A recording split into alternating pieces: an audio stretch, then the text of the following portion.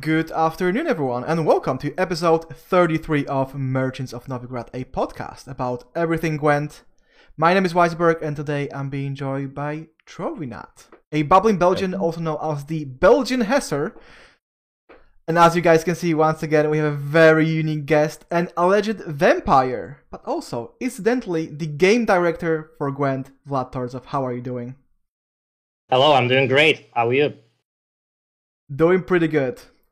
Chat, before we get into it, as always, a couple of words. If you have questions, you can ask them, and Trovinat or me will try to collect the more interesting ones and answer them on stream.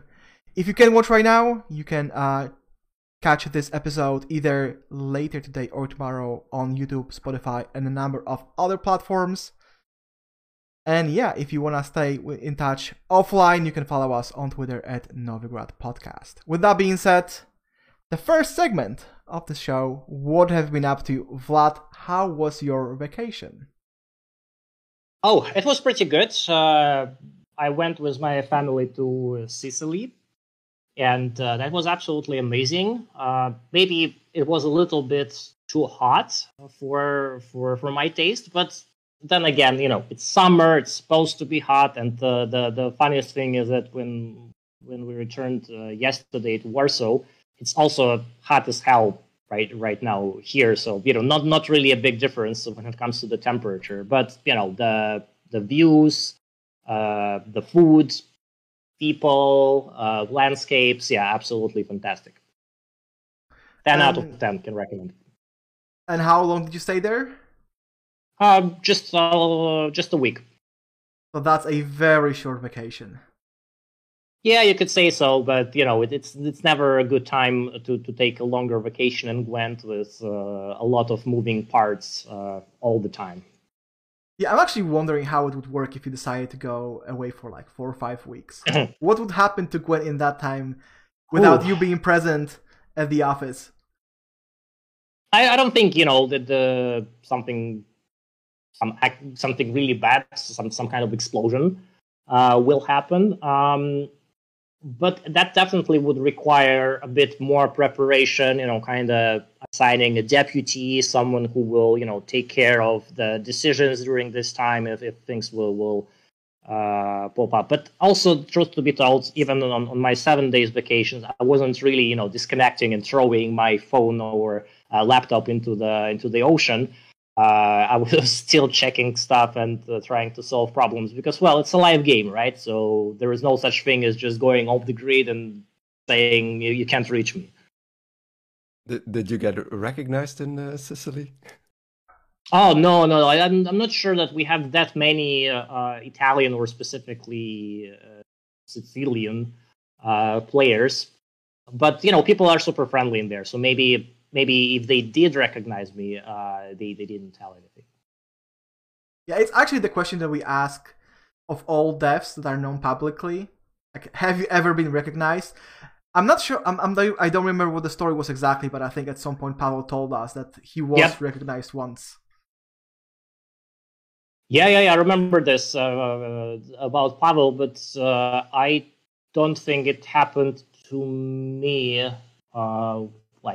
During my CDPR time. So, I think it's still something to work on, the publicity part. The next milestone. Yep. Let's hope it's going to be a friendly interaction. Of course.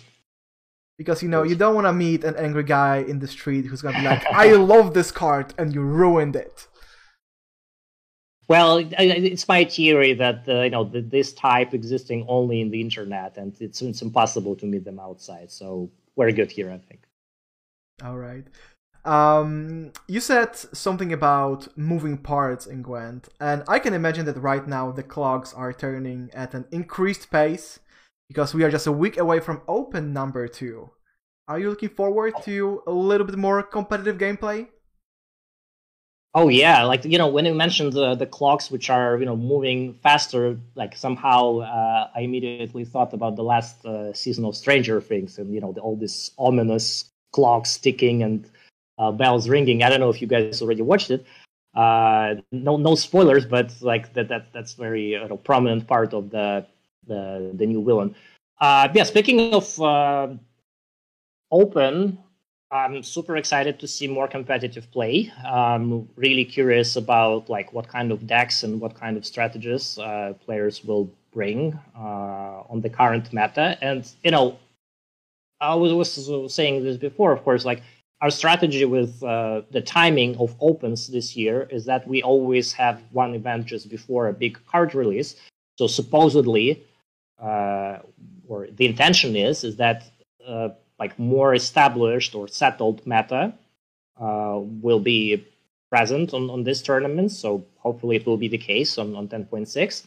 But it's also kind of our last chance to see like what players came up with, what is like the conclusion of the 3 months period from the last card drop, which shaking the meta usually quite significantly. I really like the fact that the tournament is just a few days before the patch, because normally when a tournament is, let's say, at the beginning of a patch, people often complain, okay, so now we are going to have a tournament meta for the remainder of the season, and now it's just going to be a few days and we get an expansion, so meta will shift once again. It's kind of like a final exam, right? Like you have a semester, you're learning stuff and you're experimenting with the strategy, etc. And then Open is kind of like the final test for all players who qualified to refine their strategies, to come up with the best lineups, and then try to get into the Masters. Well said. Yeah, we kind of already mentioned angry people on the internet, but we noticed that you were more and more active on social media, especially on Twitter. How has your experience been over there? Well, I feel that maybe I'm not as active as I want to be, and that goes both for social media and playing Gwent. But I think you guys you'll be asking me about this later. Yeah, like to me, this is a very important part of the job actually, and this trend, I feel, at least in Gwent, was started by Jason when he became a game director, and kind of the shift in the communication was very visible, as he was a really public, outspoken person during his Gwent tenure, addressing problematic things, hyping the exciting things, just doing some crazy stuff as only Jason can do. And I think it was very cool because it kind of builds the relationship with the community, and it also sends the message that the game director is not some disconnected dude in the ivory tower who doesn't know what's going on the ground and have his or her head in the cloud. No, it's not really the case. Like all game directors went less known and more known. They were very curious about what's going on in the community, what's going on in Gwent. So as far as I know, everybody was at least reading Reddit. Not everyone was posting there or regularly communicating. But I feel that being out there, helping players that have questions or they're confused about something, maybe they have a legitimate complaint, like for example about the bug or I don't know, some problematic card, etc. It's very important to give them a chance to be heard, to be listened, not necessarily immediately acted upon, but the important part is that we always listen. We do not always, jump. We do not have this kind of a knee-jerk reaction towards everything. It would be pretty terrible if we would react to pretty much, every single kind of, SOS signal, because sometimes they're super conflicting, right? Like one person can ask for a buff, another one can ask for a straightforward nerf of the same card or deck. There are no two same opinions on the topics very often. But yeah, it's very important for us to ensure that we do understand what's going on at any given moment, like in the broader sense. Yeah, it's also been really refreshing to see like more of the internal dialogue on like the release notes. There's a lot of extra information on your motivation and stuff like that. So I think every bit of information that we get on your reasoning behind changes is always appreciated. Yeah, we're kind of slowly already rolling into the topic of Gwent itself. Let's head straight into that directly. So let's start with the 2022 roadmap. Are you happy with how things are progressing right now? Yes and no. Yes, when it comes to all the major milestones which we put on the roadmap at the end of last year and presented it on our stream in December, we are going according to the schedule. What I mean by that is, we still have our monthly updates. We successfully released 10.4. Forgotten Treasures update, which brought more cards to the game. We are also on track with 10.7 that will bring even more cards to the pool of Gwent cards. We also successfully re-released all the journeys. That was a pretty big undertaking. It might look like a trivial thing, right? Like, we already had these journeys before, right? No big deal. Let's just press the button, re-release, and that would be it. But in reality, it took many months of very hard work and solving many technical challenges of how to actually build the system in which players will be able to freely switch between journeys, right, and then progress at one at the time. But still, it was very important for us to give this flexibility. Also, the new system which would allow to fast travel for scraps, which is also a lot of players veteran players especially were asking, give us some opportunity to spend scraps, right? So that was important for us to do. So that's talking about things I'm happy about. Things which I'm not very happy about is there are, let's say, some long time ago promised things, like, for example, primification of the tokens, right? It doesn't make me proud, or it doesn't make me happy that we're not able to put our focus or our attention to this topic enough. Like, we have other priorities with reworks or adding new cards, which are kind of preventing us from doing this. And there is also, some kind of sometimes smaller delays or emergencies happening, like, for example, with the upcoming Black Sun expansion.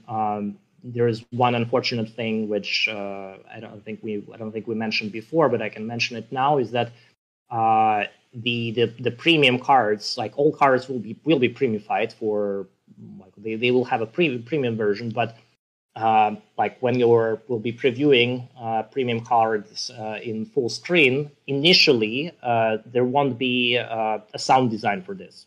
Like, we hit like a pretty significant bump on the road with our audio team in terms of, like, the schedule of delivery of this. So we had to make a very difficult decision to basically postpone adding the sound for these premium versions later, right? So we will release these cards, but they will be without sound, I think, until the next update, pretty much. So you see, like, the glass is half full always. There are good things, there are bad things, but overall, this train is going according to the schedule. All right. You mentioned Journey, so the next question is going to be somewhat connected to that, because I wanted to ask, how far ahead are you planning? Are you planning beyond 2022? Because I'm pretty sure that at some point, I think it was on Twig, Pavel said you are already having plans for brand new journeys in 2023.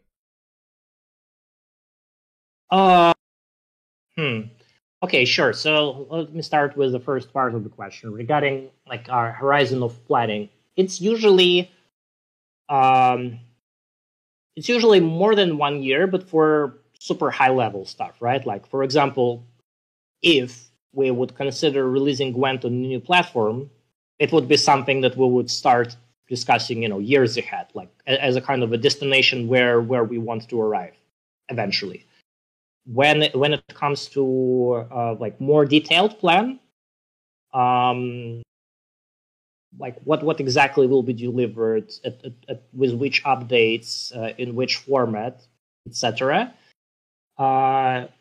I would say that our precise planning is probably stretches for 1 year period, right? So like that's where we know more or less of what and when we're going to add. And talking about journeys, I'm not sure exactly what Pavel was saying, so sorry about that if I will be contradicting a little bit.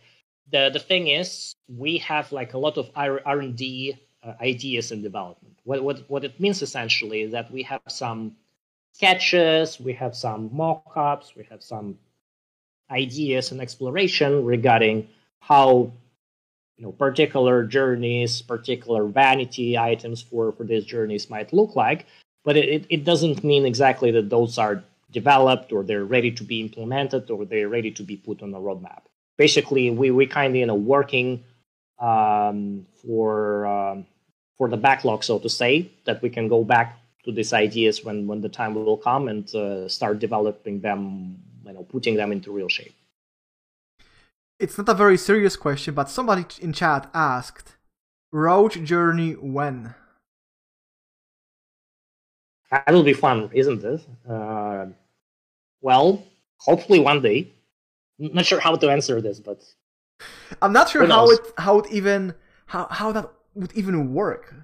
Like, what kind of taunts would Roach have, or what kind of effects? Oh, you could use his voice from Blood and Wine. Yes, true. There was this one quest.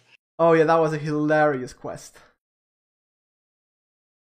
But this is actually the good example of things which are cool and exciting because they're not easy to do. It's not just some kind of a copy-paste approach in which we're just taking one character, replacing it with another, and it's pretty much same animations, same customization options, etc.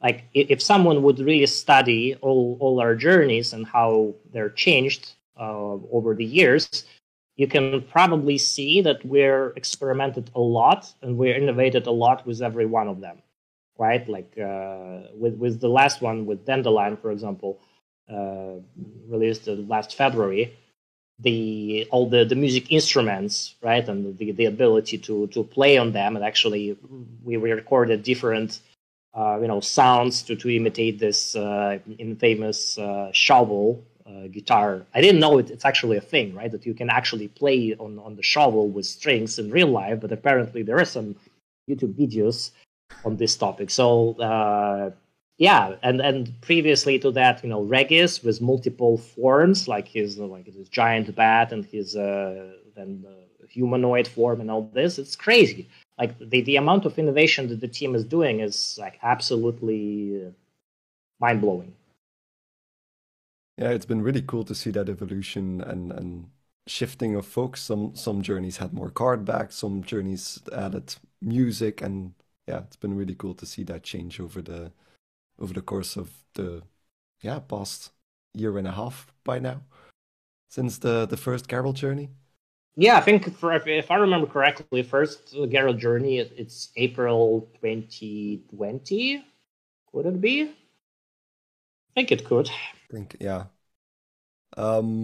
yeah, and about journeys in general, were you happy with the feedback you received on the return of journeys and the new progression system? We talked about it a little bit already, but pretty much. I mean, journey as a product or journey as a progression system, I think is absolutely fantastic. It's kind of difficult to imagine that back in the day we used not to have them, and the progression system which we had was still liked by player. Nobody was rebelling much, etc. I guess it was still generous, and you could still kind of get like a lot of resources with it, but there was not very exciting, or the feeling of progression was not that visual as it is right now. And of course, to me also personally, it's very cool that it's connected to the beloved characters. It's connected to the story. I really like the fact that many games have battle passes, but I feel that our own kind of unique spin or twist on it with journeys is that they're so story heavy, and that they also made with this great attention to the characters. The good example is that when we released Yennefer Journey, there were quite a lot of people complaining that all her outfits are really boring, and the most popular was like, it's only black and white. I mean, come on, why you can't give her nice dresses like Triss? Like why like they all look the same? And that was really important for us because we wanted to keep the fantasy of this is Yennefer, even if the outfit is like not even from The Witcher 3, not known from the video games. It's still Yennefer and still her style, and it's kind of relevant. So yeah, I'm very happy with Journey. I think it's a great product. It's great value for money also for players. I think Definitely. we tried to calculate it once, and it was like for $10 essentially you're getting, I think, around $200 of value if Right. you will, of course, right? Like we'll just sum up everything that you can unlock in 100 levels. I did the calculation once, and you're pretty close to that total estimate there. So yeah, it's definitely extreme value. I think everybody was really excited from the first Journey onwards, and I wonder, did you also get a lot of questions when you released the Yennefer Journey about why is Triss not first or stuff like that? Oh yeah. I mean, sure, it's always a competition Yeah. in there. So yeah, I don't remember if we had like a very serious debates within the team about the correct order, but maybe considering that Yennefer is kind of a from the books kind of a canon love interest of Geralt, it was quite obvious choice for us that she will be the next in line after Geralt and Ciri. Yeah, it instantly reminded me of what the Foxbrite, who was our previous guest, had to say about Triss and Geralt. And he used quite a few unparliamentary words to describe what Triss actually is in the books. But yeah, you said that a lot of people were displeased with the Yennefer Journey, and it's actually what you said earlier about people often being displeased with certain cards or certain themes or decks, and then you have the other group of people who are absolutely happy about the same things. And it's also the case when it comes to journeys, because some people complain about Yennefer Journey not being very colorful, let's say, but I enjoyed it for its minimalism. And I think a lot of people like the fact that the choices that you get, the outfits and all that stuff are very minimal and are not very invasive. Like they don't shift the focus from the board to your leader character. Yeah, like I think that the problem with that you described with Journey is we also saw kind of after Regi's journey into Dandelion. I think what we did with Dandelion, I mentioned already, was very cool. Not only the music instruments, also the fact that you can Dandelion was the first journey where you can not change the whole outfit, but actually have two halves, right? So you can select different pants or no pants. And the upper body clothes, and I feel that it was completely went under the radar. Why? Because according to the popular community sentiment, with Regis we kind of raised the bar of having multiple, not just skins but multiple models within the same journey, and nobody actually asking the question does it make sense for Dandelion to have multiple models, or it's not needed there? And it was making sense for Regis. That's why we decided to go extra mile and do this. But there is a very strong feeling sometimes in Gwent community of kind of us setting the precedent, and whenever we are deviating from this precedent, it always creates the problem, even if it's completely justified from the internal perspective. So yeah, that's happens sometimes. And even for something like Dandelion, if you change his clothing, that's also a different model. I mean, talking from experience, that's a lot of work going into just that as well. It absolutely is. Yes, it's not a straightforward thing. Like, and to me, really, when we're talking about the community feedback, guys, you can be like as critical as you want. You can, say bad things about us, etc. But whenever people are saying that developers are lazy, that hurts the most because there's nothing more further from the truth.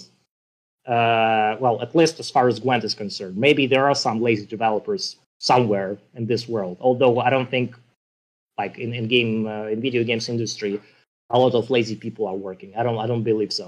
Like most people I know from this company and from others are like super passionate about what they do and they're super hardworking. And if something not going according to the plan, it's not because people were lazy or I don't know, sleeping at the wheel or anything like that. Sometimes it could be out of this creative people's control.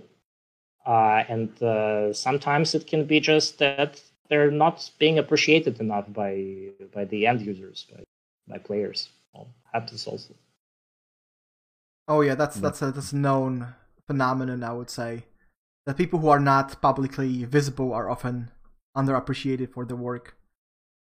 But continuing the topic of journeys and microtransactions, as the game director, how do you envision the future of cosmetics?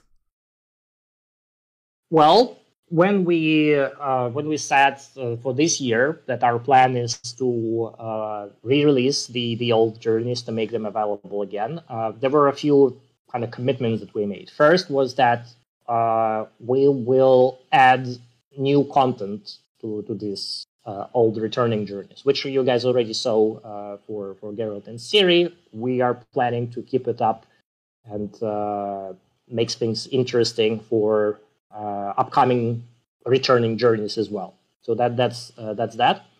There is the second commitment which we made is that we are not stopping producing out of journey vanities, which I don't know, maybe a bit of a spoiler. Like with 10.7, there is also quite nice and juicy vanities are coming our way. So we'll continue to release vanity items which are not connected to any specific journeys throughout the year to celebrate hard drops, or you guys also saw the challenge which we just had with Yantris and Shani. So that was another example. I have a feeling that people were not expecting us to do it, and that was nice feeling that we managed to do a nice surprise. So yeah, like sure, not only vanities for sale, but also those that are completely possible to unlock for free just by playing the game is something that we will continue to add to the game. As like what's our kind of next move after we will re-release all existing journeys? That's too early to say as of now. All right. You also mentioned an additional sync for experienced players to use their currency, and that's going to be our next question, because microtransactions sometimes offer currency rewards. Sometimes it's directly, like the meteorite powder. Sometimes it's indirectly because you are getting kegs, and kegs are ultimately giving you scraps. Do you intend to add more currency sinks in the future for experienced players? And is there anything you can share with us at the moment regarding that? Well, I can confirm basically what I was saying before to people asking the same question, that yes, with fast travels for scraps, we're not stopping. We do not consider, that the problem is solved with it, because we do realize that, especially for players who manage to level up, without fast travel, level up by any means, really. Their journeys in the past, it's not really relevant, right? Like they can still sit on their huge scrap stockpiles, and they do not feel that it's kind of a relevant sync for them. So we are considering more syncs. No additional details, but for this year, I think it's going to be possible. It should be possible for us to offer something for players in this direction as well. Yeah, well, we brought this up because currency sinks are something that the community historically has been very vocal about. And my next question is, what's your overall position on community feedback, especially when it comes from, let's say, anonymous players? So players who are not streamers, are not YouTubers, players who you don't personally know, you don't know their face. So let's say people on Reddit or Twitter or any other platform. Well, the short answer, we're using it all the time. It's kind of hard to put a number on it, but my gut feeling is that out of all the features, all the new ideas which we implemented, maybe quality of life improvements which we implemented in Gwent, I have a feeling that maybe the percentage of those that were suggested by people that we know, as you said, streamers, pro players, someone from the inner circle, and people that we don't personally know, so like the wider community, maybe on Reddit, maybe on forums, maybe on Twitter, would be roughly the same, so 50-50. And that's really cool, because it shows that, well, we don't care what is the source the idea is coming from. What really matters is the essence of the idea. Like, do we believe it's relevant? And the second part is something that I know Buja was talking with Rashid on Twig. Is for us, it's important is the delivery of this feedback, right? Like, there are ways to make your feedback easy to digest and to be maybe even implemented eventually, and there are ways to make it more difficult to digest and to be implemented. That's why sometimes the really good idea can be buried in such a toxic kind of wrapping that it's kind of hard to get through to the golden core. And there are people who are saying that something like along the lines of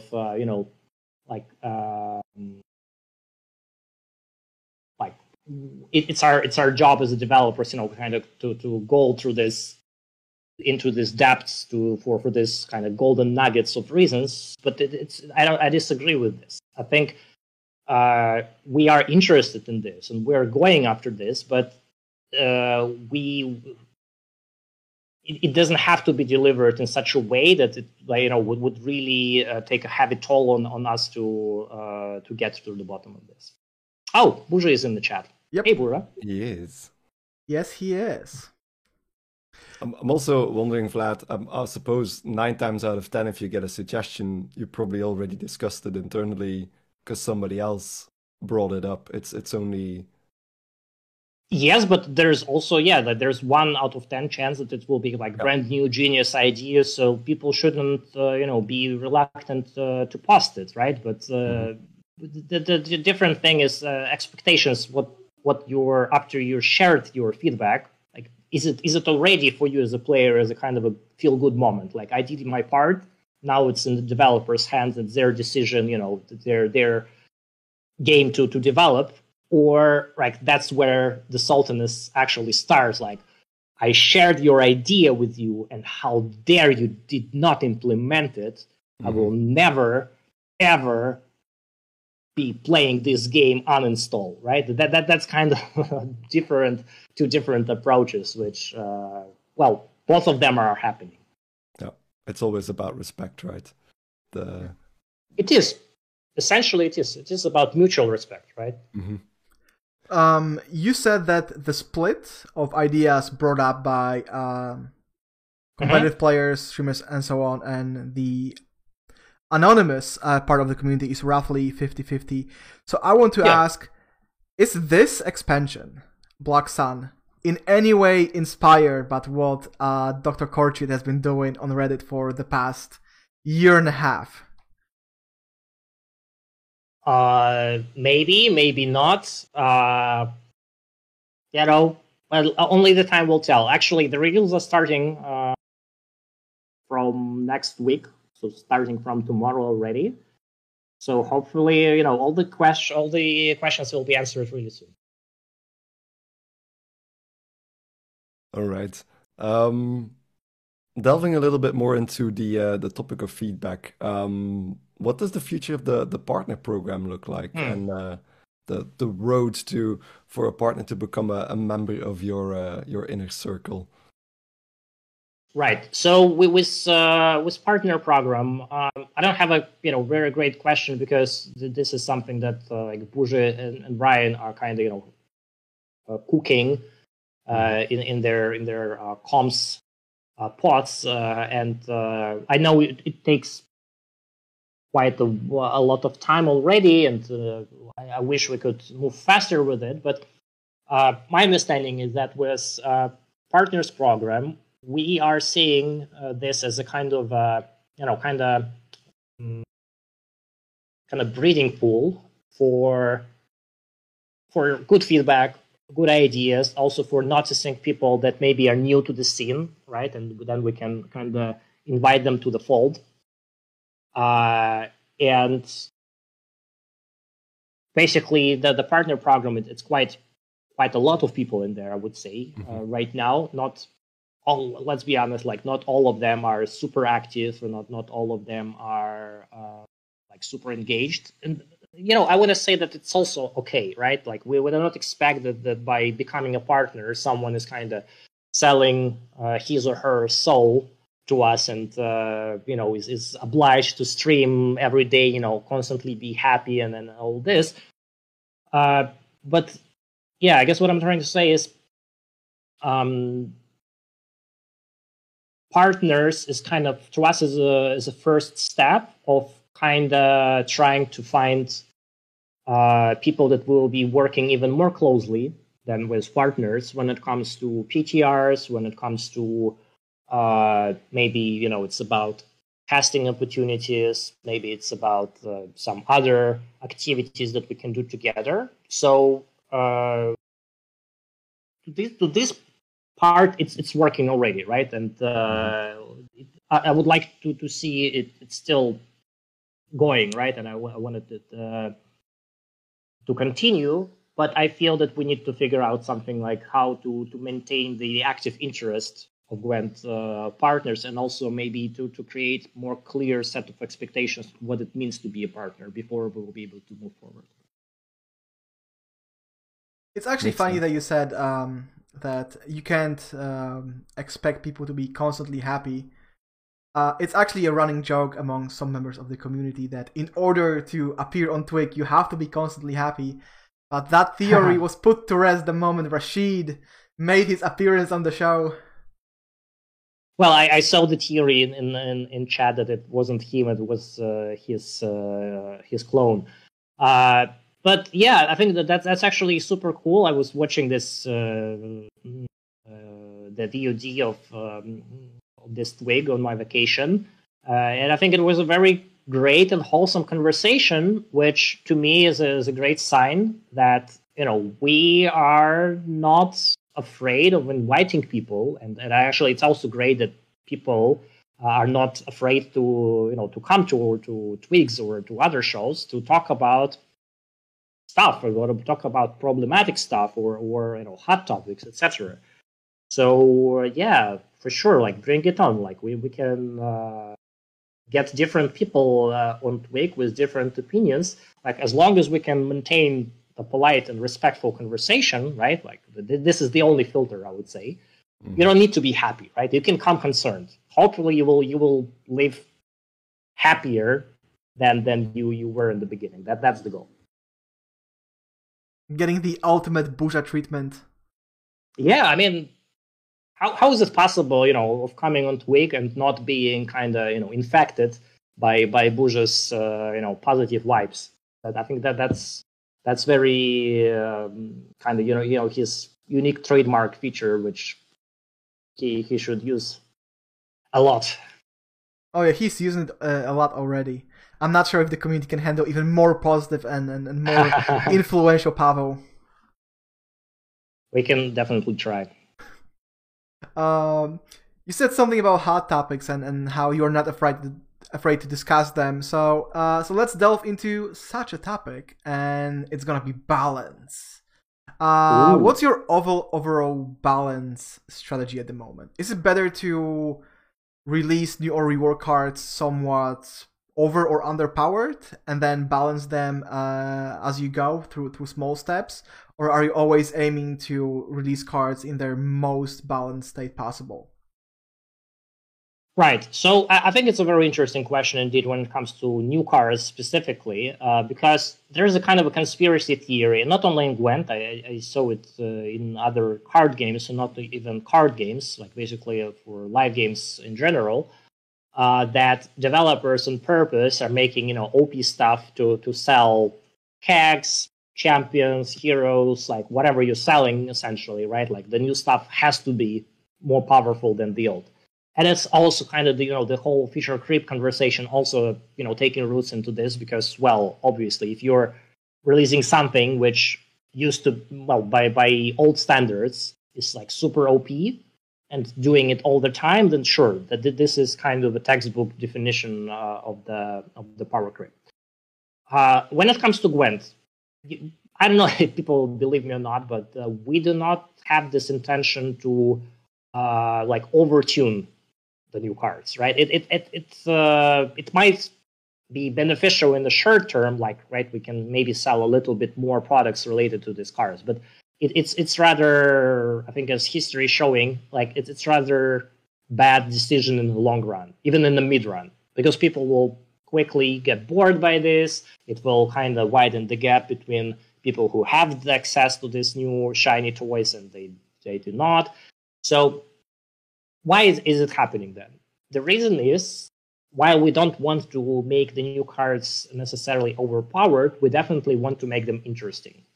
And in a game such as Gwent, interesting often means doing something which previously, no other card or no other archetype, something, completely brand new.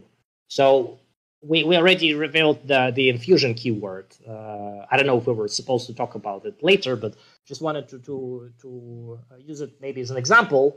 Although I don't know if it's a good example because nobody really understands what it is, right? At this point, it's vaguely worded, and it's much easier to understand by looking at examples, which we're not revealing today, not yet. But this is to me the example of, like, if our goal would be to play safe, it would mean no new keywords, no risky stuff, like basically no cards which are kind of twisting the rules of the game, or no cards which are like introducing some difficult decisions or challenges to players. Like very often players, when they're talking about Gwent and they're talking about problems, they're saying this card is unhealthy for Gwent, or they're saying like this like thing is not what Gwent is.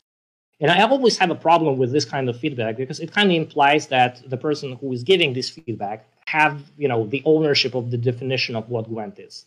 In reality, I think with if there's like millions of people playing Gwent, there are probably millions of different versions of Gwent in terms of like what it is in their perception, right, in their minds.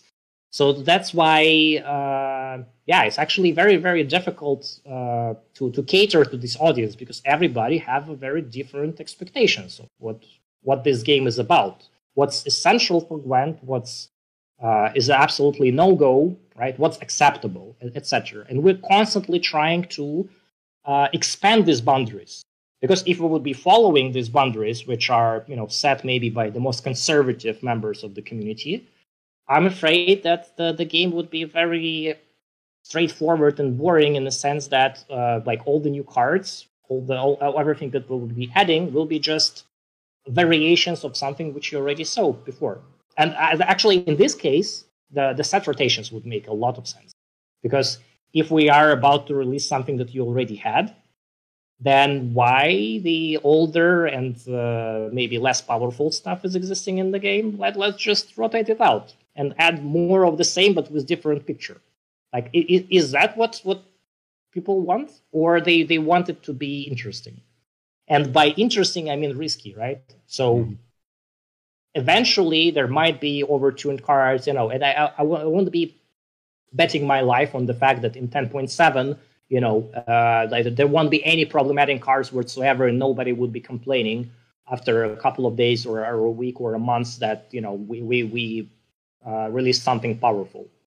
It's just a risk that we're willing to take. We're accepting it fully. Like, if the goal of making the game interesting requires this risk, let's roll with it, right? That's there's no other way. I think this would be a good moment to play the old clip of Slama complaining about the community feedback. That we can never release interesting stuff because this and that. Yeah, good old chess comparison. But yeah, it's still true. Like we want to innovate. Otherwise, we also will be bored, right? Like if our mandate would be to ensure that the game is balanced, kind of in a very mathematical point of view, right? Like if math would be our driver, then I think it's over. It's a dead end. Yeah, but I think it's also something. Yeah, go on.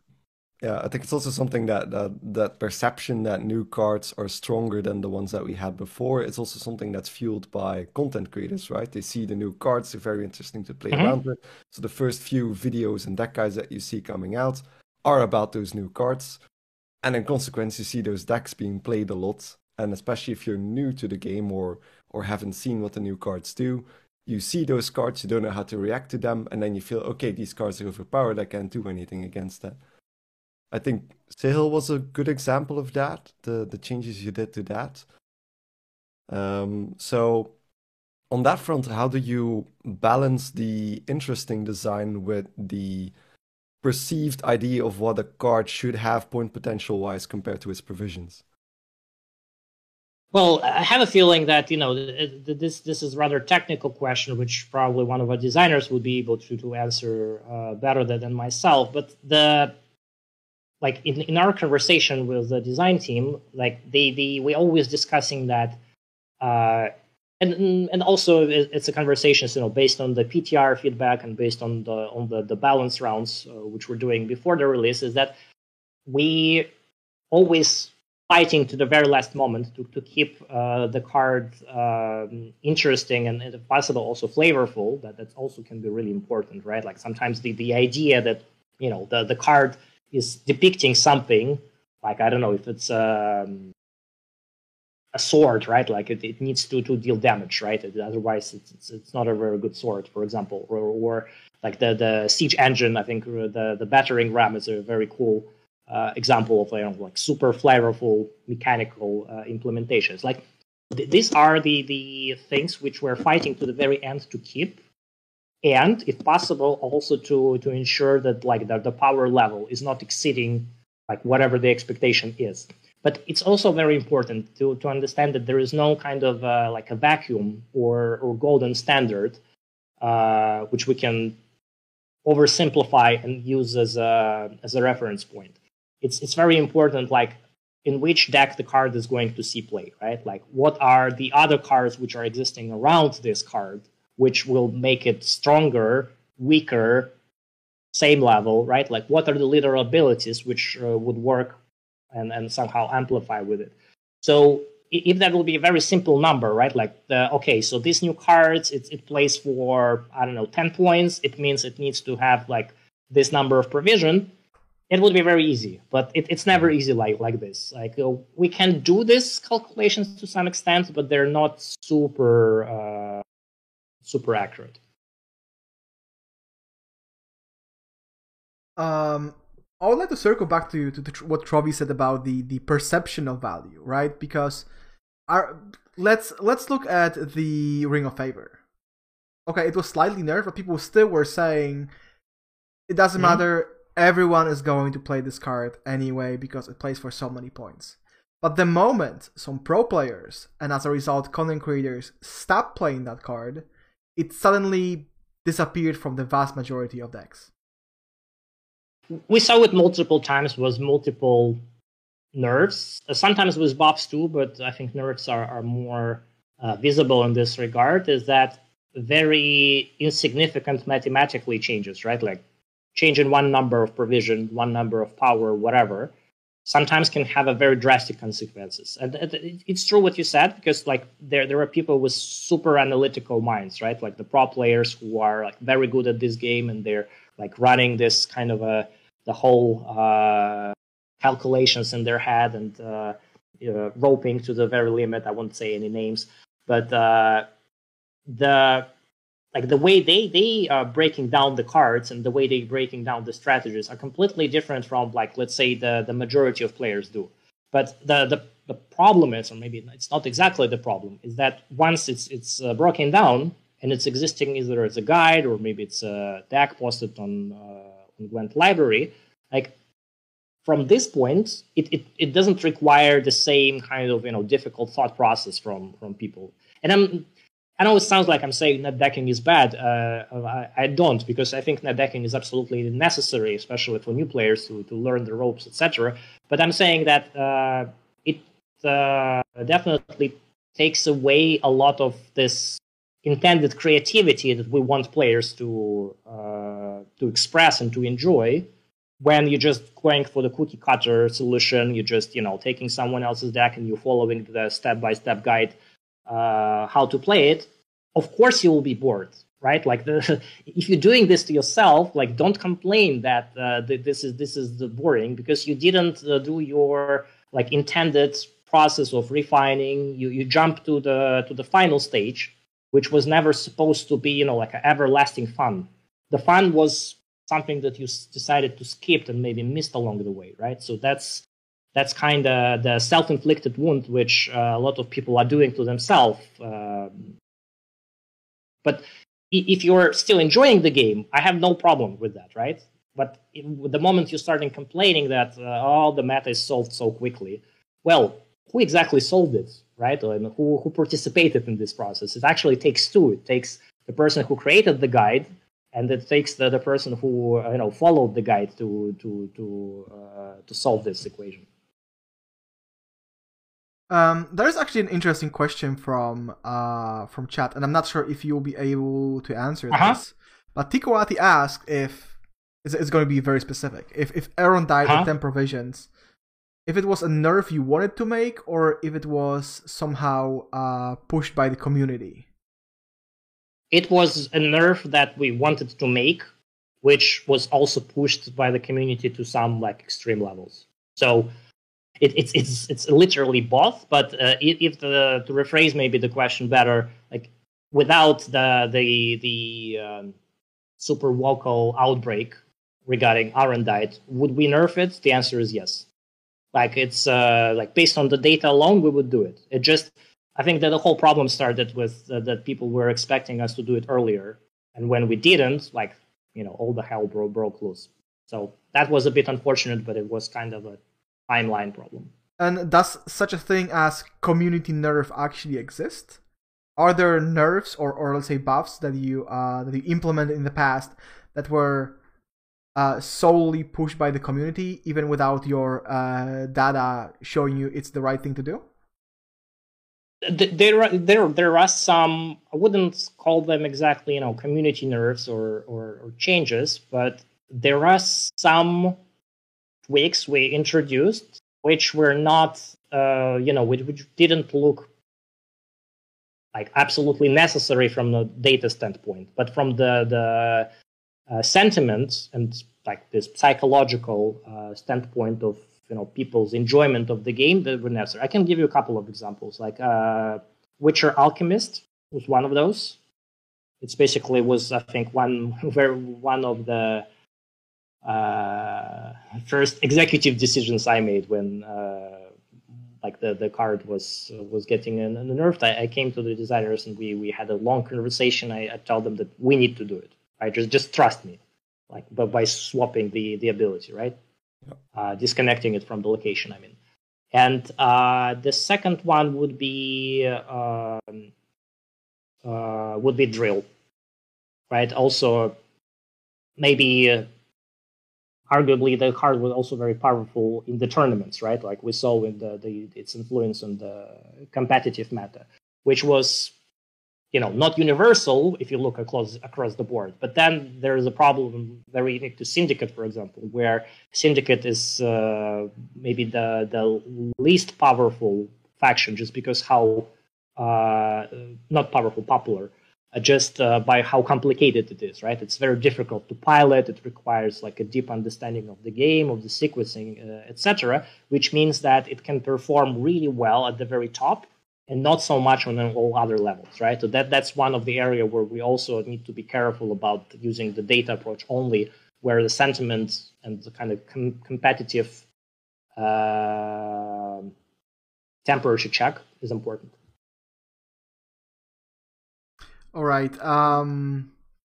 This brings me to the next question, because it's also what chat asked about, right? Because they mentioned a couple of cards like Prince Tennis or the Wolfpack. And the question is, what's your stance on older and underpowered cards, right? Because we just talked about cards that people wanted to see nerfed, but what about buffs? Because there is a lot of ideas as to why these cards are bad. Some people say they are meant to be bad or niche because they only work in a very specific setting. Other people are saying some cards need to be bad to give new players the sense of progression and expanding their collection. So what has the game director what is the game director going to say about that? Well, I have a short answer, but I think this also could be, kind of topic for a separate episode. Really, if we'll be talking about the philosophy of like having a bad or like very narrow cards in the game. But the short answer is yes. When we started the whole rework campaign, or at least we kind of fueled it this year, it was clear that we have quite a lot of cards or full archetypes. It's not about individual cards, right? Like when people are saying like, "Oh, buff Wolfpack," and we can do it, and my question would be so what, right? Like, would it make it like instantly playable? If it will be just, I don't know, like one more power or something like that. What we're trying to do with reworks and with updates this year in general is to bundle as many relevant changes which kind of play well together as possible. And we saw that this approach is better than just like random buff, random nerf. Here and there. Instead, we're focusing on particular decks, particular archetypes, particular game plans, trying to elevate them to the modern power level. So, like, yeah, in short, I hope we will reach the point in which there will be maybe very limited number. I'm not saying there will be no weak cards at all, right? Because part of the game design philosophy is that you actually need to have weak cards as well in the game. They also kind of used as a stepping stone or maybe the reference points to understand the power levels of everything else. But as I said, this is a very deep topic, right? Maybe for another day. And as you say, they're used as stepping stones, so it's also something for new players to have a little bit of progression in what kind of cards that they're using. Absolutely, yeah. Like you're thinking about starter decks, right? It's also a relevant thing. Like sometimes, especially in a complex game as Gwent, if the card is straightforward, maybe to the point of being slightly boring for experienced user. For a new user, it's a blessing in disguise, right? Like because you don't need to kind of crack your head to understand how this super complicated, like expensive and provisioned card that does everything works. You can just focus on your nice pack of wolf packs and having fun of discovering a very simple back and forth interactions, kind of boost and damage, etc. So yeah, there always will be some novice-friendly cards in Gwent. Let's put it this way. And I can confirm that's a boon to new players. I've introduced a couple of my friends to the game, and just going with those cards first just makes it really easy to understand the base mechanics. Yep. Maybe in regards to reworking more recent cards, like I think we saw some mentions that Ornate Sensor will be reworked in 10.7. What's your overall take on reworking cards that were released recently? Like, for example, Ornate Sensor is 3 months ago, so... Well, we never release cards with the intention for later rework them. Let's make this one clear. Like, if it happens, it means that, well, it doesn't perform according to our expectations or to the community expectations, or both. Like in this case, I think like in our design team, we do not feel that our hand is being forced here either. So we are reworking it not because someone is unhappy, but because most of all we are unhappy with how it works so far. So if we are like some days away from releasing 10.7, if there will be a need to rework some of the cards, hopefully not, right? Like I want it to be not necessary, but if there will be a need to rework any of the cards we're releasing with this expansion, we will do it, because the keeping the game enjoyable is more important than we actually, this is a blessing, right? Like, we were not the physical card game. Like, if it would be a physical card game, that would be a real pain, right? Like, the reworking the card, which you just printed like in millions of copies, players already have it. Come on, no, this is a nightmare. But we are the digital card game. We should really embrace this huge advantage that we have, right? Like, if something is broken, we can, like, in a very reasonable time frame, adjust it, and everybody will be happy. So we will continue to do that. Yeah. Since you mentioned that there's no real outside pressure to change the card, what do you base your decision on then to change a card like Ornate Sensei? Is that play rate or something else? Oh, I'm not saying that there's never the outside pressure to change the card. Sometimes, the community can be vocal about, like, particular pain points. It's more interesting that most of the time we actually agree with this, right? It's not like there is this kind of community faction versus dev faction we're fighting over some concept or some card. Most of the time we are in agreement that things need to be adjusted. What we can disagree with is when, because, well, community always wants it right now, right? Yeah. That now, maybe yesterday also. And second is how.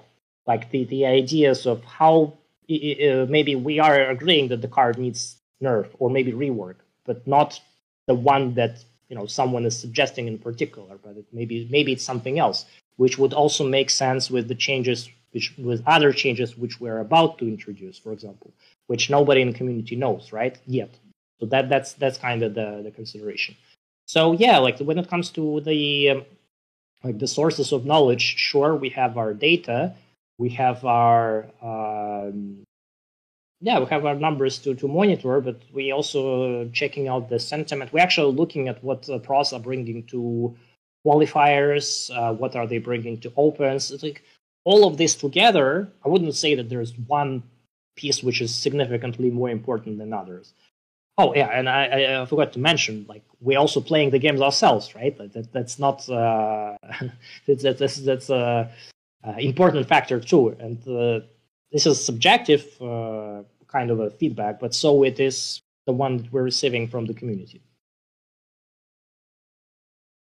Yeah, it's actually something that used to be a meme, right? Rank 25 devs not playing the game. But you recently said that you made it to pro, so I guess that argument is no longer valid. Not that it ever has been valid, but when Jason or Pavel were streaming, like rank 25, people got the wrong idea. I don't feel like me getting into the pros are proving anything other than I had a lot of free time on my hands, like back in last December. Actually, that's where Regis was introduced, and vampires finally become viable, right? And I jumped on this, and I basically reached the pro rank with vampires. So that was kind of the achievement I wanted to unlock in this game.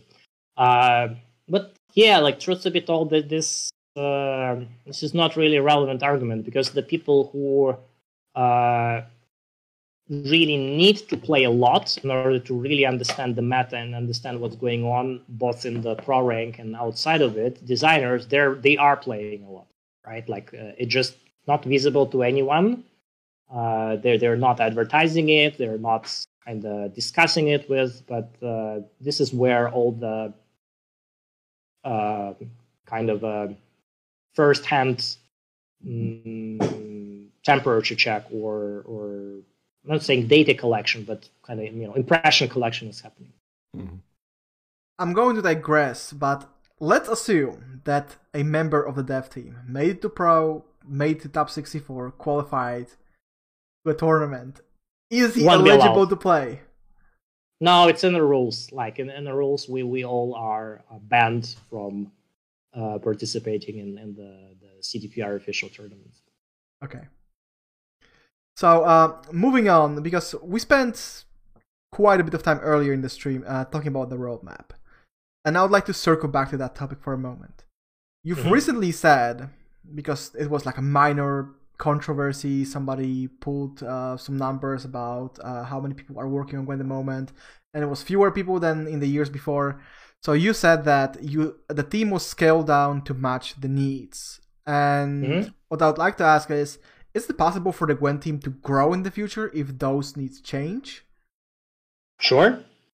Like I think it's very straightforward, right? Like the optimal size of the team needs to reflect like the needs of the project. I think it's relevant for Gwent. It's relevant for any other game being developed or being serviced, right? Like if there's something which we want to do and we don't have people for, I want to point out that we have a couple of open job positions as of now, right? And I think this is like really telling fact that if we need people, we are not blocked, or we were not hesitating to look for them, because it means that there is a need. Like we can't do things we want to do. We can deliver what we want to deliver without these people. So sure, to answer your question, like in the history of Gwent, we were constantly fluid when it comes to the size of the team, right? So like there is I wouldn't say that there is a big deal in like shifting people around, especially within the company itself, based on the needs either in Gwent or elsewhere. And how many people work on Gwent at the moment, roughly, if you can give that answer? Yeah, I would prefer not to talk about this at this particular moment, but maybe we will come back to this once like we'll be discussing some future roadmaps or something like that. All right. But what's important, if there's anybody in chat interested in those open positions, I'm assuming you can find those on the website? Yes. Or? Yes. If you will go to the CD Projekt website and look for the careers page, those are listed there. The reason I asked this question was there is this ongoing meme joke. I'm pretty sure some people even take it seriously that Gwent is dead, and they use that data to prove their point. So it's not a very serious question, but I'm going to ask it anyway. Is there any statistical evidence that Gwent is dying both in present times or historically? Well, I really don't know how to answer this not serious question. Well, to me, like when people are saying that Gwent or any other game is dying or it's dead, this is the question of kind of like their own perception of their own interest to the game, right? Like if I don't care about something, it can as well be dead to me, right? There is even like the saying, "You're dead to me now." So I feel that it's kind of a projection. That's what it is, right? Like if you're feeling that the game is not engaging for you anymore, you're not really as entertained by it as it used to be, for example, then of course, like I think the natural human impulse would be to assume that it's not you who changed. It just like the game changed for the worse, right? It's not, the problem is not me. The problem is something else or someone else. So in this regard, yeah, it's kind of pointless, I think, try to convince people otherwise, right? If to someone Gwent is bad, then it probably is. Yeah, out of sight, out of mind. Arena is dead. Yeah, that's. I see the chat. Yeah, Arena is definitely dead in the water because it's just simply not in the game right now. Doesn't exist anymore. Yeah.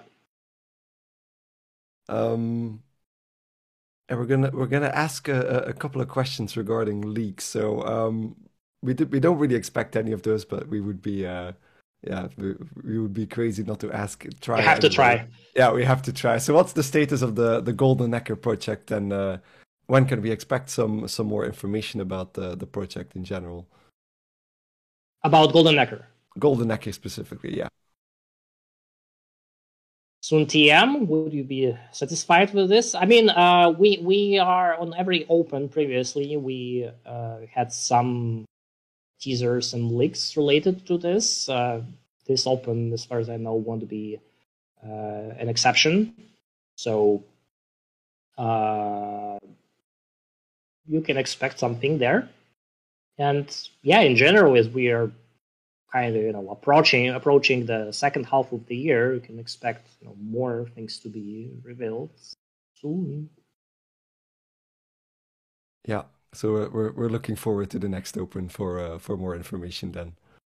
Yeah, it's not that much time left to wait. It's next weekend already, right? Yeah, indeed. And will there be any ties to Gwent directly in regards of shared collections or cosmetics that are tied to one another? I don't want to go in specific, but yes, there will be like some incentives, let's say, for players that Gwent multiplayer players to try out Golden Necker. Yeah. I mean, it's something we expected, of course. If we can get Shoop in Cyberpunk, then there will be something. It's true that on the company level there was like a bigger push to kind of build more interconnections between the games which we're releasing, but for Gwent and its satellites such as Thronebreaker or Golden Necker, we started going into this direction even before it was kind of the official. So yeah, that's for sure. It works, so we will continue with this. All right, and the way I understand it, Golden Necker is going to be a separate game that you have to download and likely pay for. Have you considered making the project a mode within Gwent, similar to how Path of Champions functions in Legends of Runeterra? Yes, but it's not the mode. But okay, so you did consider that option that it could be a mode, but it's not going to be a mode. Yeah, I mean, sure. Like there's always, there's always a consideration for pretty much any existing ways of delivering the content, right? So obviously we went through the process of evaluating all of them, and yeah, I'm really afraid I'm going into this spoiler territories, but we evaluated this option and it just didn't work for us, let's say from the technical standpoint. Feel free to spoil. We are not going to tell anyone. Sure, but I'm not so sure about 96 people watching us right now, so I have to be careful. I mean, it's going to be on Reddit anyway. All right. Yeah, we had the question before in chat already whether Arena was dead, but we have something that replaced that, of course. Yes. So what's the future of draft mode? What's the future of draft? Well, we're not super happy with how draft is doing, and I think players would agree with this sentiment. I think there are probably a few diehard fans of the new system, but there's also like a lot of people who are correctly criticizing it. The biggest problem is actually in the way how it was implemented in the first place, and like what it actually takes to keep it updated, right? Mm-hmm. So like because the system that was used for its development, for its design, was arguably overcomplicated, that made it very difficult for us in the present day to keep it pretty much fresh and updated with every other regular update. It's kind of like, always would require a huge extra effort, which would otherwise take away resources from releasing new cards, doing rework, so basically doing normal design kind of work, and it would require shifting focus. So our solution to this is to rework, let's say, the internal tools used in order to manage draft, change the packages, making sure that all this kind of maintenance of the mode is going well. Once it will be done, which unfortunately I can't share the ETA with you yet. It's kind of will depend on other priorities as always. But once it's being done, I hope it will be significantly much smoother sailing from now on, because it will be basically a kind of a task which could be done alongside other things with no major commitments, to drop anything out of the scope just to fix draft. So yeah, I'm sorry for players who were expecting maybe more drastic and fast changes there, but this is one of the things which I'm also not happy when you were previously asking about, like how we're going according to the roadmap. Well, draft was not exactly on our roadmap per se in terms of make draft great again, but yeah, it's not progressing as fast as I wanted to. I think it's basically the biggest victim of the fact that you're so regularly changing abilities of existing cards, right? Mm-hmm. Yeah, I'm obviously like we can do everything, right? Like, or not everything, anything, but not everything, because that would imply that we need to sacrifice certain things to focus on others. Yeah. And then in regards to the other modes, so we have seasonal, which rotates a lot of different ideas. Do you keep track of how popular each of these ideas are, and are you thinking about making some of them permanent, for example? With seasonal, we do recognize that there are some, let's say, good and, well, not good and bad, but rather like popular and less popular modes. Like they're not equal. There are some which are problematic from the perspective of just the meta of particular seasonals being solved, and that they're just impossible to play without certain cards or combos to be included. And we're aware of that. It's kind of in the same bucket with draft when it comes to priorities, but like the solution which we were discussing with the team is that maybe we should at least disable some of the seasonals which we believe are not adding much, and people are mostly complaining about them instead of playing them, which would be step one. And then, like in the step two, we can actually do some reworks, or maybe introduce completely like brand new rules twists to the seasonals. So like the full list of seasonal will be different. Like to me, the seasonal is a nice kind of side attraction that players might see as a way to complete their quests, but maybe also just to try something like a flavor of the week kind of thing, which is not available in a serious ranked mode.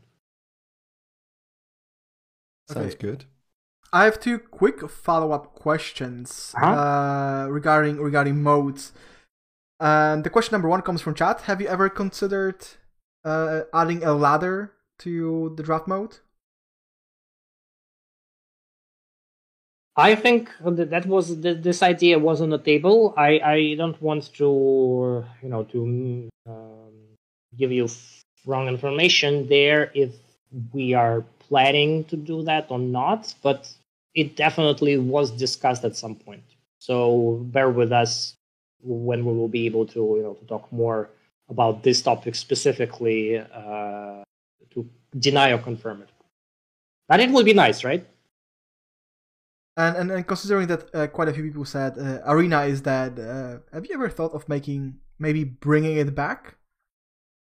Personally, yes, but it's not that easy, right? So I also had this genius idea, like maybe we can just bring Arena, maybe even let Arena and Draft coexist, and like the better mode wins.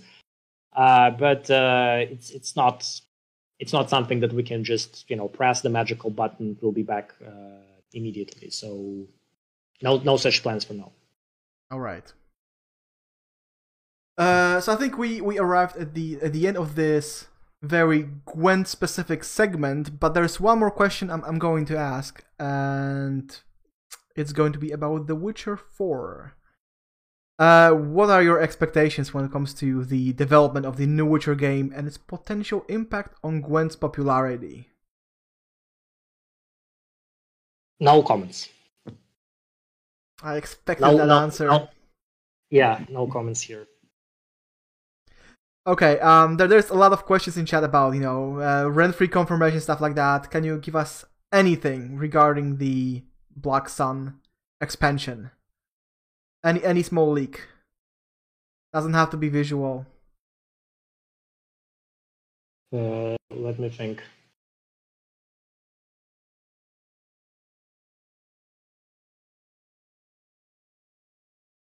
No, I don't want to give you a list, not because I'm a bad person, but I really don't want to take away anything from the reveal campaign. I really like the fact that we're doing reveals involving the community this time again, and I also really like the video format, which we tried, last open.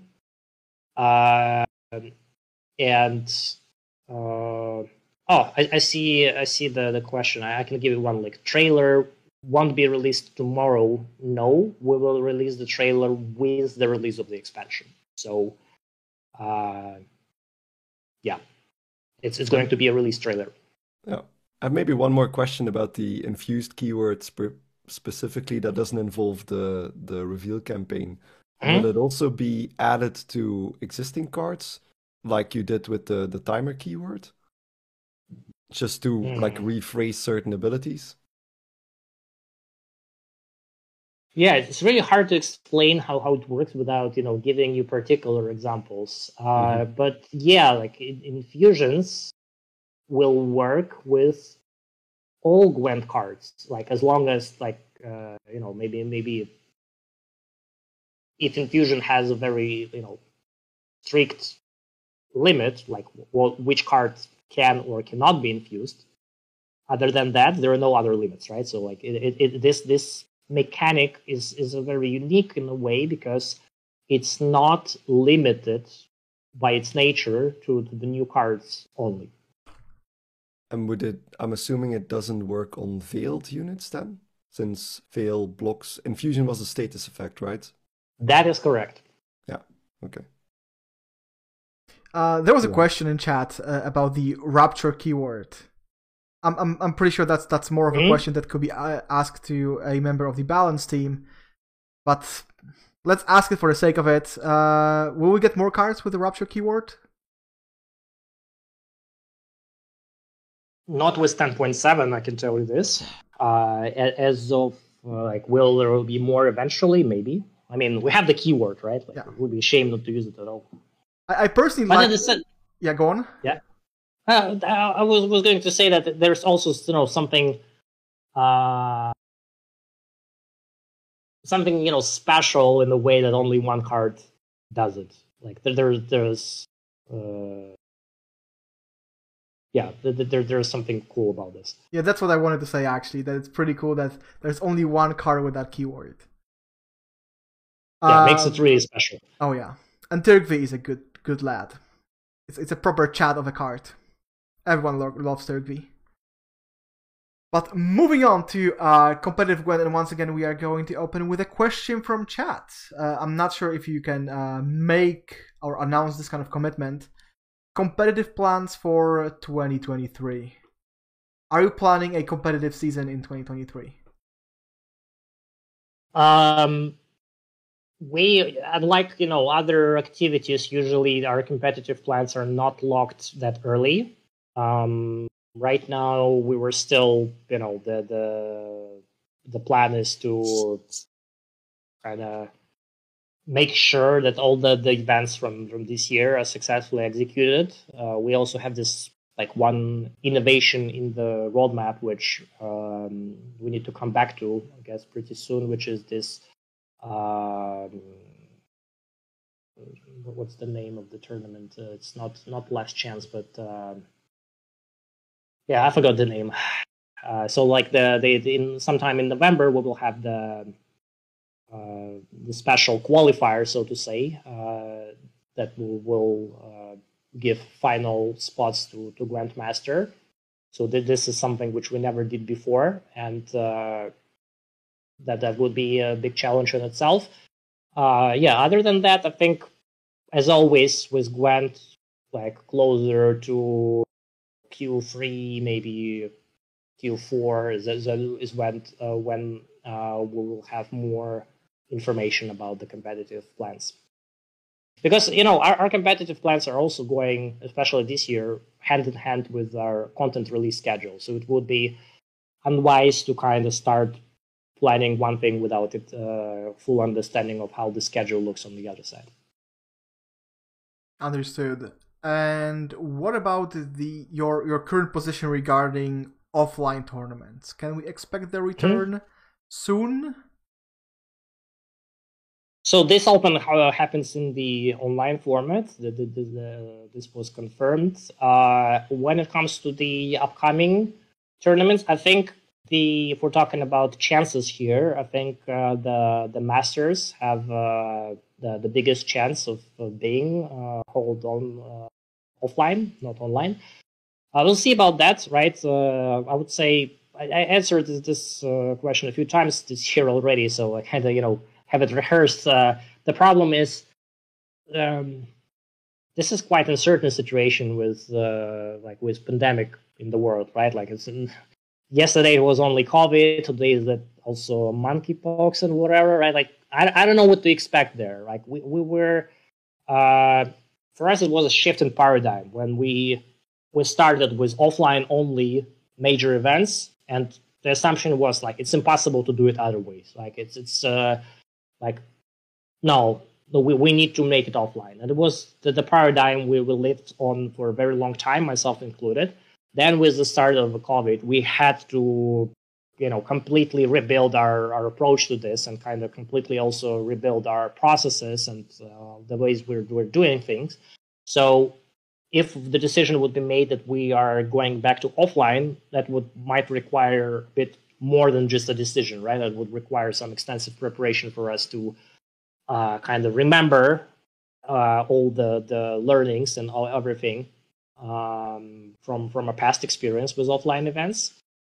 And yeah, sure. The most important thing is the safety of the participants. That's what we always were, and the production crew, the thing that we cared the most. So fingers crossed. All right. One more question in the topic of competitive Gwent. How do you see the future of the competitive gameplay regarding its popularity or financial viability from the player perspective? You mean financial viability from player perspective is prize pools? Yes. Essentially? Hard to say, really, because it feels like some kind of a question which we should ask pro players to tell us what do they think about, are they happy, are they not.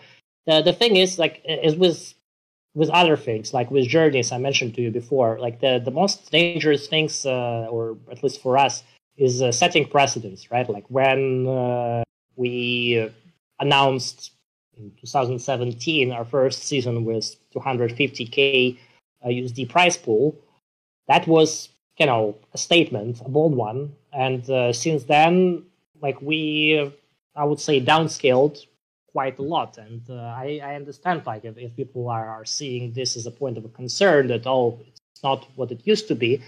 But it was, looking back up, it was not a sustainable move, right? Like it was, Artifact, they announced a $1 million tournament, which never happened, right? So that's kind of, I'm not going to say unfortunate. At the end of the day, we had this tournament and we had a winner. And I hope that players who participated, they have a good memories and they cherish the trophies from the first season and all that. But going back to the future and also to the present, I do believe that the Gwent competitive scene is offering adequate kind of support for players who are deciding to, I'm not saying dedicate their lives to Gwent. That would be maybe a bit too much, in my opinion. Just because we also planned the competitive scene this year in a way that it will be a bit less demanding from the time commitment perspective from the pros, because we do realize our initial system was too grindy, right? Like it was kind of a lifestyle choice commitment almost. Like you either grinding every season or you're out and you have no chance to play. I believe that the new system is much more forgiving in this way. It doesn't require you to sell your soul. It doesn't require you to have this unhealthy, not work-life balance, but like game life balance. Or in other words, it doesn't require you to treat this as work or as a job, right? And I hope it will stay this way and it still will be viable for players. Like, the money would still be something that would keep them motivated and engaged with this. Like it's hard to say or to predict what will happen, years in advance, specifically with the competitive side of things. I personally would like to see it going and to support it, as long as there is interest in the community to play on this competitive level and to play in the tournaments. And for the rest of the community to watch it as well, because the viewership is still pretty high, I think, for the most of the tournaments. Most people don't realize that the numbers which we used to get in the first season, like, and we had some crazy numbers, right? Like I'm talking about like top 10, maybe even top 5, top 8, maybe of Twitch, etc. It's not only the merit of like how popular was the game overall. Of course, all that, sure, but like back in the day, also the strategy was to promote these events with marketing money. So it means that like we were advertising them quite heavily and quite significantly. And I can tell you that like from the, let's say, financial standpoint, that was not a very good investment. That's why we stopped doing this at some point. So I'm happy to say that the numbers which we're getting, those are like absolutely organic numbers, which like we're happy to get, because we know like all of this are real viewers, people who are interested in watching. And of course, like we will continue to do Twitch drops, and we will continue to do some interesting stuff like the prediction divination contest for masters, etc. So we want to create these incentives for people to watch, but we don't want to pay money to drive traffic to our Twitch page, because it doesn't give us anything at this point. Yeah, well, it's good to hear that those numbers are within expectations then for the. Oh, definitely. Recently. Definitely. If we look at the competition, right, like apart from, once again, the tournaments which are obviously being heavily promoted like we used to do, in this segment, in this genre, I think there is nothing to be ashamed about. Yeah. All right. Maybe one more question that's not really a competitive question, but is there any chance for the partners open to return? I think so.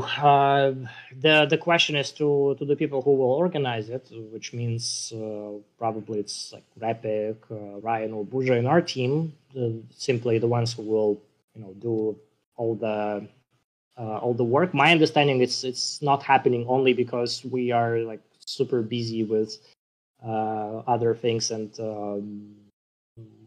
also on the competitive side of things, the qualifiers and opens, but if there will be a chance for us to maybe when things will be a little bit more quiet to drop it, I think it's a great idea to let partners to play in this very unique kind of format of a tournament. Yeah, sounds good. Okay, I think that wraps up the competitive side of things. If you would indulge us for a little bit more, we have some more personal questions as well. Sure. So the first one is, as we're wondering about your road to becoming the director of Gwen. So how did you start out at CDPR? Sure. I started back in 2017 as esports manager. That's why kind of historically I'm getting all the esports questions, and I'm also very passionate about this subject because I built it myself. Sure, like at CDPR, they already had a couple of tournaments before I came on board that they done in partnership with other companies. But the idea was to kind of grow our home expertise, in-house expertise on how to do stuff, how to improve processes, and eventually how to take it in-house. And it was done. We had I had a really great fun and had a privilege of working with basically the same people that I'm working with now on all Opens and Masters, our crew. That is during tournaments. We had a lot of fun back in the days with this like big flashy tournaments and exotic locations and whatnot. So that was super cool. Then eventually I was asked to take more responsibilities on the PR and communication front because before I started to be a sports professional, I used to work in PR in different companies. So that was kind of natural thing. And I accepted these responsibilities. And as it sometimes happens, or at least often happens with me, the responsibilities have a tendency to pile up. So on top of the communications, all the live ops, monetization, and events kind of thing was also dropped on me, and that's how I became live ops director of Gwent, and that was my final position before Jason Slama left the position of game director to pursue other opportunities within CDPR. And that's here we are. It's been a big challenge to also going from live ops to the full game director. How did you handle the extra aspects that were coming into your work package? Fortunately, it definitely was a challenge, don't get me wrong. Fortunately, live ops was already such a huge chunk of what we do that I kind of already felt that I kind of run the 50% of the operation, with the exception of such areas as game designers and art and programmers and whatnot. So for sure, it wasn't that easy, or it wasn't overnight transition for me to kind of get comfortable with these areas and understand all the processes and making sure that we're on the same page with the team, etc. But I wasn't alone in this. I was helped both by Jason, who was driving this transition, but also by our wonderful product owner, Ola Rudkowska. You might remember her for some of the streams with Buja, and before that with Jason. She's awesome, and she's doing a lot of unseen work behind the scenes, also of making sure that a lot of live ops topics actually are being moved forward, as well as the development, as well as the monetization. So that gives me a peace of mind. So yeah, it's been a process, but it was fun. It was fun to learn new things, and I'm happy how it all turned out.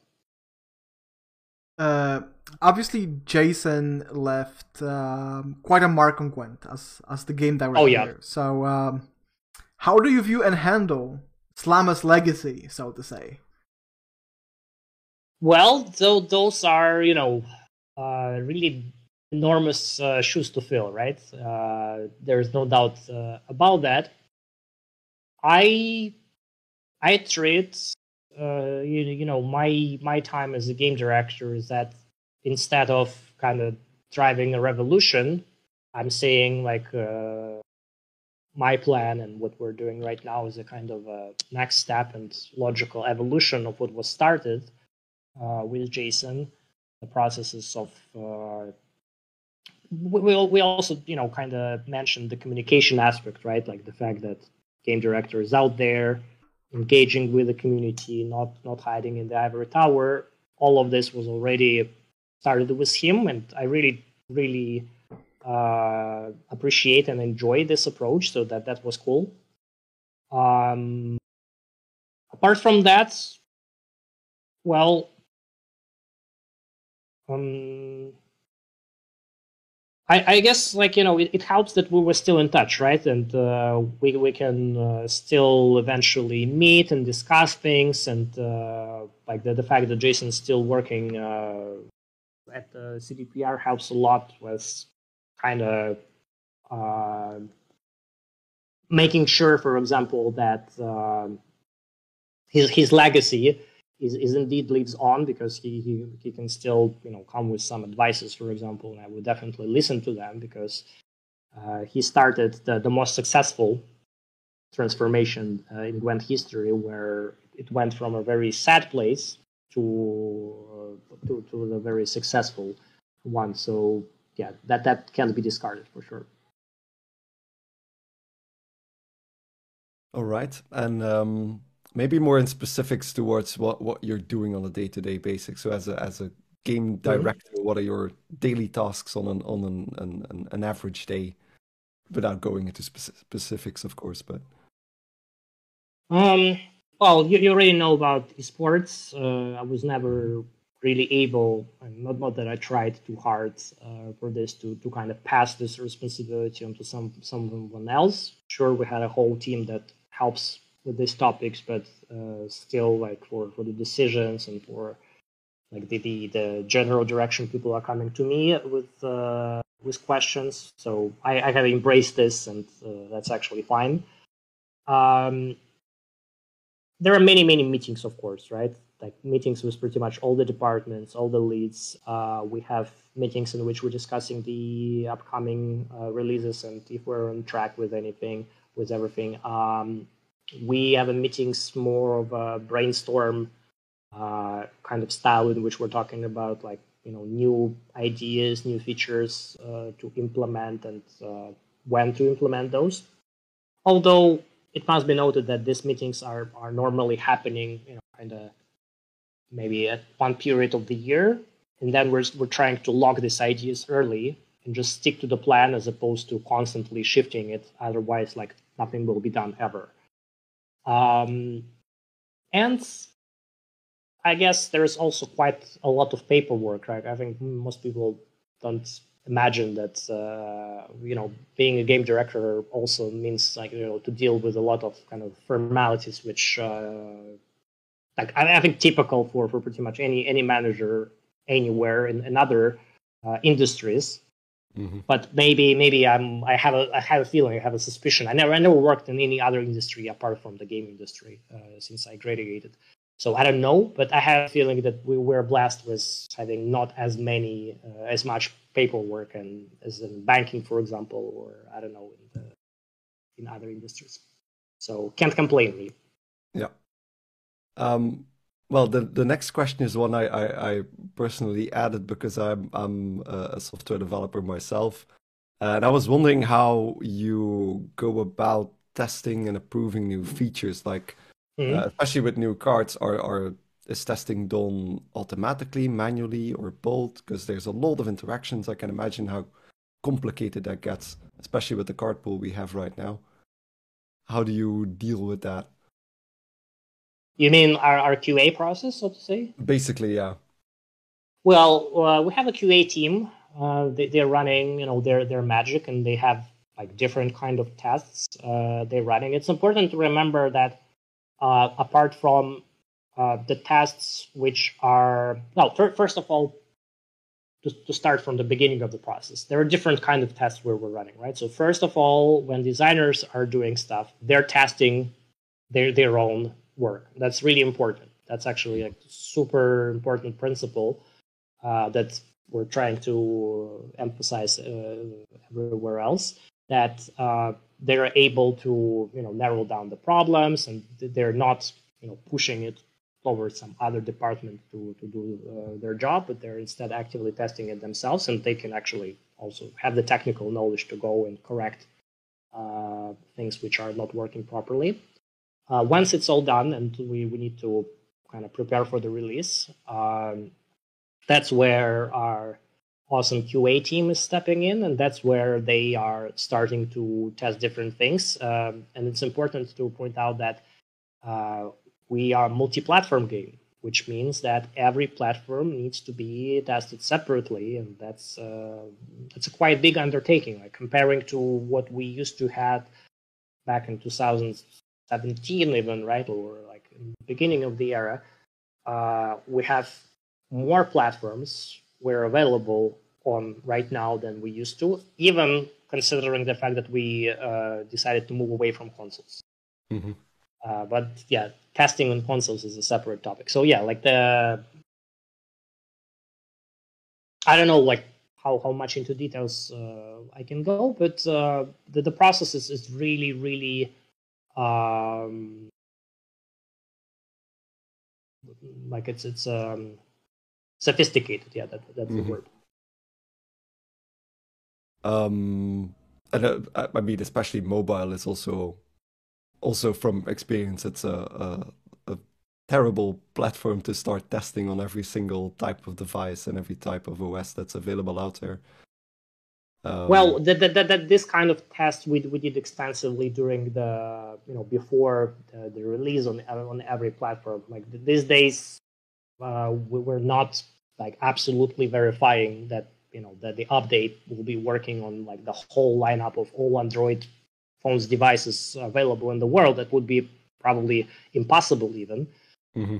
But of course we are very mindful of the issues. Like for example, we did have a problem with Android recently where the new version of the operation system was released, and it actually led to the spike of crashes on multiple Android devices. And it was quite problematic things for us with very long repro step process, etc. But at the end of the day, we managed to get to the bottom of this and find the root cause and fix it. But it's never easy with Gwent. Like one thing is solved, another thing because maybe next time Apple will release update, and then here we go again, the full circle, completely different problem. There you go. So no rest for the wicked. No, indeed. We have a couple more questions about your gaming habits in your free time with this. We already talked a little bit about your Pro Rank adventure. So to follow up on that quickly, do you still play Gwent on a regular basis? Regular, yes. I can't say, well, especially with the vacation and like I think the recent disruption of my daily routines. I'm not as active as I wanted. Of course, like I'm playing on PTR, and I'm actually, I think last month I played more on the future version of Gwent than on the live one, which is not something not typical balance for me, because I like the sense of progression. I like climbing on the ladder and playing with matchmaking and not with PTR participants. But yeah, last month was this month actually was different in this regard. Obviously, with the release of the expansion, I'm planning to put some quality time into improving my ranking. Who knows? Maybe even reach out the pro rank again. Why not? That will be fun. So yeah, Gwent is still on my menu, but that's not the only game I'm playing on the regular basis. I'm trying to keep up with competition more or less. Trying pretty much all other major CCGs from time to time. Sometimes physical too, like Magic. Buja always talking about Magic with all Tweak guests, and we had this long established tradition of playing, drafts in the physical format in the office from time to time. So like we all love this game, and we were constantly coming back to it. Recently, I've played. I like strategy games, right? That's one of the reasons why I like Gwent so much, because to me this is maybe like the most strategic card game out there. If you think about it, like there is so many elements of war game into Gwent. Like first of all, this is a game of two battlefield clashing, right? It's not just some random monsters, attacking each other on some like random location. This is actually kind of a war game simulation. Just instead of like units or instead of the hexagons, you're playing cards on the table, and these cards are interacting with each other, but those are armies, right? Period. So that's really cool. So I like strategists. I recently was very positively surprised by Furyk's strategy from Mohawk Games called Old World. It's like Civilization, but with only the old ancient eras are available, so you can't go to rockets and to Mars population, but the game was very solid and very cool. And another game I'm playing on a semi-regular basis these days is Dead by Daylight. What I like about this is because it's a very good example of asymmetrical gameplay. I really like the fact that there are two roles in the game, and those are completely different with completely different objectives and playstyle and everything. Second, it's a live game as Gwent, so I'm kind of curious, the live ops component that they have is interesting to study. And third, as a horror movies fan, I kind of dig the setting, right? So that's pretty cool to play as a Pyramid Head, for example. It's there's no new Silent Hill, so what should I do, right? There is no other option. I mean, this caught me by surprise. I did not expect you to play Dead by Daylight. I'm full of surprises. Oh yeah, that you are. But this actually exhausts the list of questions we prepared for this episode. So I think it's safe to move on to the shameless plug segment, in which you can tell our viewers where they can find you if they wish to do so. Sure. So I think you can find me most of the time when I'm not on playing Gwent on ladder on Twitter. So Thor Serpent is my nickname there, and same on Reddit. And Twitch, it seems. On Twitch, it's slightly different. I think I have this kind of underscore. Yes, it's Thor underscore Serpent. Yep. Okay, Vlad, thank you for being on this episode. Thank you for all your insights and answering all our questions. Thank you for inviting me. It was cool. I hope you guys are ready for the reveal season. I'm definitely ready. We're definitely we definitely are. That. Okay, Trovinat, your time to shine. Where can our viewers find you? It's basically just my my handle here as well. So Trovinut, so that's TROVNUT on both Twitter, Twitch, and YouTube. Twitch, I do whatever I want to play. That's Gwent, sometimes some other stuff. And on YouTube, it's mostly Gwent deck guides or some opinion pieces. that are always respectful, right? Good job. Yeah. Okay, guys. When it comes to me, twitch.tv/Weisenberg, Twitter @WeisenbergMON, and I'm just going to remind you that this episode is going to be uploaded on our YouTube channel, Merchants of Novigrad, either later today or tomorrow, and the same goes for Spotify and a number of other platforms. So maybe it's worth it to keep an eye out when it comes to our Twitter @NovigradPodcast for all the upcoming announcements. And yeah, once again, guys, thanks for the episode. Chat, thanks for asking questions and staying with us. We'll see you in 2 weeks for a more review-oriented episode. So yeah, enjoy the rest of your Sunday, and we'll see you guys later. See ya. Have a nice Bye-bye. day, everyone.